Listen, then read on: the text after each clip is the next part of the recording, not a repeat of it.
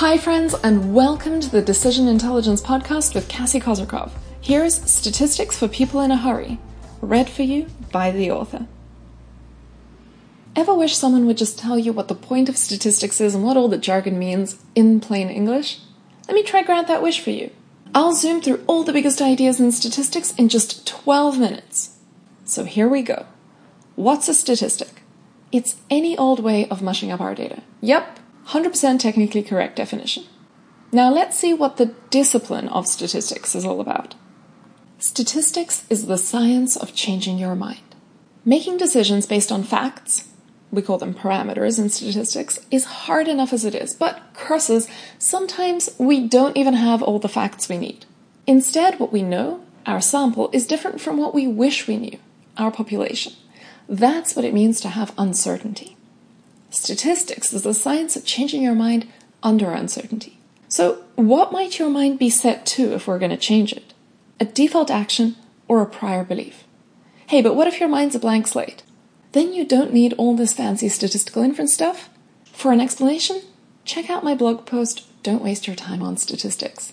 But say your mind is set. Bayesians change their mind about beliefs, while frequentists change their mind about actions. Bayesian statistics is the school of thought that deals with incorporating data to update your beliefs. Bayesians like to report results using credible intervals. That's two numbers which are interpreted as, I believe the answer lives between here and here. Frequentist statistics deals with changing your mind about actions. You don't need to have a belief to have a default action. It's simply what you're committed to doing if you don't analyze any data. Frequentist statistics, also known as classical statistics, is the one you're much more likely to encounter in the wild and in your Stat 101 class. So let's keep it classical for the rest of this episode. In classical statistics, hypotheses are descriptions of what the world might look like. The null hypothesis describes all worlds where doing the default action is a happy choice, and the alternative hypothesis is all other worlds. If I convince you, with data, that you don't live in the null hypothesis world, then you'd better change your mind and take the alternative action. For example, if my default action is that sure, we can walk to class together, and I'm happy to do that if you typically take under 15 minutes to get ready, that's my null hypothesis, then if the data show me that it's actually longer than that, you can walk to class by yourself because I'm out of here. All of hypothesis testing is all about asking, does our evidence make the null hypothesis look ridiculous? Rejecting the null hypothesis means we learned something and we should change our minds, while not rejecting means that we learned nothing interesting. It's just like going for a hike in the woods and seeing no humans doesn't prove that there are no humans on planet Earth. It just means we didn't learn anything interesting about humans existing. Does it make you sad to learn nothing? It shouldn't, because you have a lovely insurance policy. You know exactly what action to take. If you learn nothing, you have no reason to change your mind, so keep doing that default action. So how do we know if we learned something interesting, something out of line with the world in which we want to keep doing our default action? To get the answer, we can look at a p-value or a confidence interval. The p-value is on the periodic table. It's the element of surprise! The p-value says, if I'm living in a world where I should be taking that default action, how unsurprising is my evidence? Be careful with using other people's p-values though, because if you didn't make it yourself, the only valid interpretation of someone else's p-value is someone was surprised by something. Now think about how little that actually tells you. And let's get back to calculating your own. When you make it, your p-value says, if I'm living in a world where I should be taking that default action, how unsurprising is my evidence? And the lower is that p-value, the more the data are yelling at you, whoa, that's surprising. Maybe you should change your mind. To perform the test, compare that p-value with a threshold called the significance level. This is a knob that you use to control how much risk you want to tolerate. It's your maximum probability of stupidly leaving your cozy, comfy default action. If you set the significance level to 0, that means you refuse to make the mistake of leaving your default incorrectly. Pens down, don't analyze any data, just take that default action. But it also means that you might end up stupidly not leaving that default action. And remember, with uncertainty, you can't actually tell in advance what the right choice is. You can only do something sensible based on what your data are telling you. A confidence interval is simply a way to report your hypothesis test results. To use it, check whether it overlaps with your null hypothesis. If it does overlap, learn nothing. If it doesn't, change your mind. While a confidence interval's technical meaning is a little bit weird, and I'll tell you all about it in a future post, bear in mind it's not simple like the credible interval that we just met earlier. The confidence interval has two useful properties which analysts find helpful in describing their data. One, the best guess is always in there, and two, it's narrower when there's more data. Beware that both it and the p-value weren't designed to be nice to talk about, so don't expect pithy definitions. They're just ways to summarize test results. And if you took a class and found the definitions impossible to remember, that's why. On behalf of statistics, it's not you, it's me. What's the point here? If you do your testing the way I just described, the math guarantees that your risk of making a mistake is capped at the significance level you chose. Which is why it's so important that you choose it. The math is there to guarantee you the risk settings that you picked.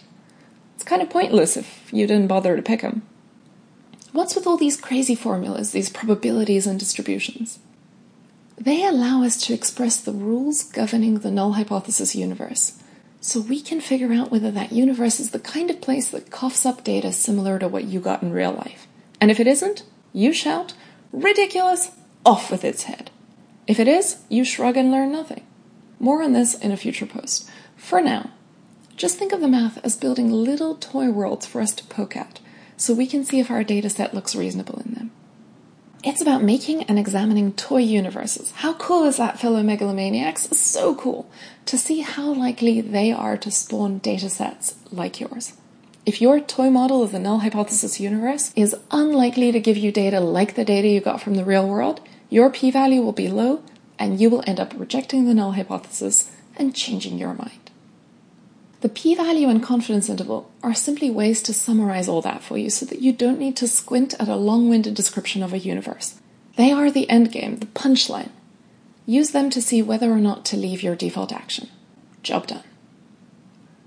Wait, hang on. What do you mean job done? Did we actually do our homework to make sure that we collected enough evidence to give ourselves a fair shot at changing our minds? That's what the concept of power measures. It's really easy not to find any mind-changing evidence. Hey, just don't go looking for it. The more power you have, the more opportunity you've given yourself to change your mind if that's the right thing to do. Power is the probability of correctly leaving your default action. When we learn nothing and keep doing what we're doing, we can feel better about our process if it happened with lots of power. At least we did our homework. If we barely had any power at all, on the other hand, we pretty much knew we weren't going to change our minds. May as well not bother analyzing data. Power analysis is a way to check how much power you can expect for a given amount of data. You use it to plan your studies before you begin. It's pretty easy too. In a future post, I'll show you that all it takes is a few for loops. What is statistics not? Magical magic that makes certainty out of uncertainty. There is no magic that can do that. You can still make mistakes. Speaking of mistakes, here are 2 mistakes you can make in frequentist statistics. Bayesians don't make mistakes. Kidding. Well, sort of. Stay tuned for my Bayesian post. In frequentist statistics, type 1 error is foolishly leaving your default action. Hey, you just said you were comfortable with that default action. And now, thanks to all your math, you left it when you should have just stayed there? And you would have been better off if you'd not even analyzed anything. You would have just done it. Ouch. All that effort got you something bad. Type 2 error is foolishly not leaving your default action. We statisticians are so creative at naming stuff, right? Guess which mistake is worse? Type 1? Yep, so creative. So again, type 1 error is changing your mind when you shouldn't, and type 2 error is not changing your mind when you should. Type 1 error is like convicting an innocent person, and type 2 error is like failing to convict a guilty person. These 2 error probabilities are in balance. Think about it like this. If you make it easier to convict a guilty person, you'll also make it easier to convict an innocent person. Unless what, detectives? Unless you get more evidence. That's data. In which case, both errors become less likely and everything becomes better. That's why statisticians want you to have more data. Everything becomes better when you have more data. More data means more protection against coming to the wrong conclusion. And we statisticians are all about trying to avoid coming to the wrong conclusion where possible. In fact, we prefer to learn nothing rather than to learn the wrong thing. What's multiple comparisons correction? You've got to do your testing in a different, adjusted way if you know you plan to ask multiple questions of the same dataset. If you keep putting innocent suspects on trial over and over again, if you keep fishing in your data, eventually something's going to look guilty just by a random accident. The term statistically significant doesn't mean something important happened in the eyes of the universe. It simply means we found something that looked guilty. It means we changed our minds, perhaps incorrectly. Mistakes are possible. Curse that uncertainty. What's a type 3 error? It's kind of a statistics joke. If type 1 error is incorrectly rejecting the null hypothesis and type 2 error is incorrectly failing to reject the null hypothesis, then type 3 error is correctly rejecting the wrong null hypothesis. In other words, using all the right math to answer entirely the wrong question. A cure for asking and answering the wrong question can be found in decision intelligence, the new discipline that looks at applying data science to solving business problems and making decisions well. By mastering decision intelligence, you'll build up your immunity to type 3 error and you'll avoid useless analytics. If you're interested in learning more about that topic, check out my blog post or podcast episode, Introduction to Decision Intelligence. In summary, statistics is the science of changing your mind. There are two schools of thought in it. The more popular one, frequentist statistics, is all about checking whether you should leave your default action. Bayesian statistics is all about having a prior opinion and updating that opinion with data. And if your mind is truly a blank slate before you begin, look at your data and just go with your gut. I'm Cassie Kozyrkov, and this was Statistics for People in a Hurry, read for you by the author. If you had fun here, a small thing that you can do that makes me feel loved is sharing this with someone who'd benefit from it. Thanks, friends, and see you next time on the Decision Intelligence Podcast.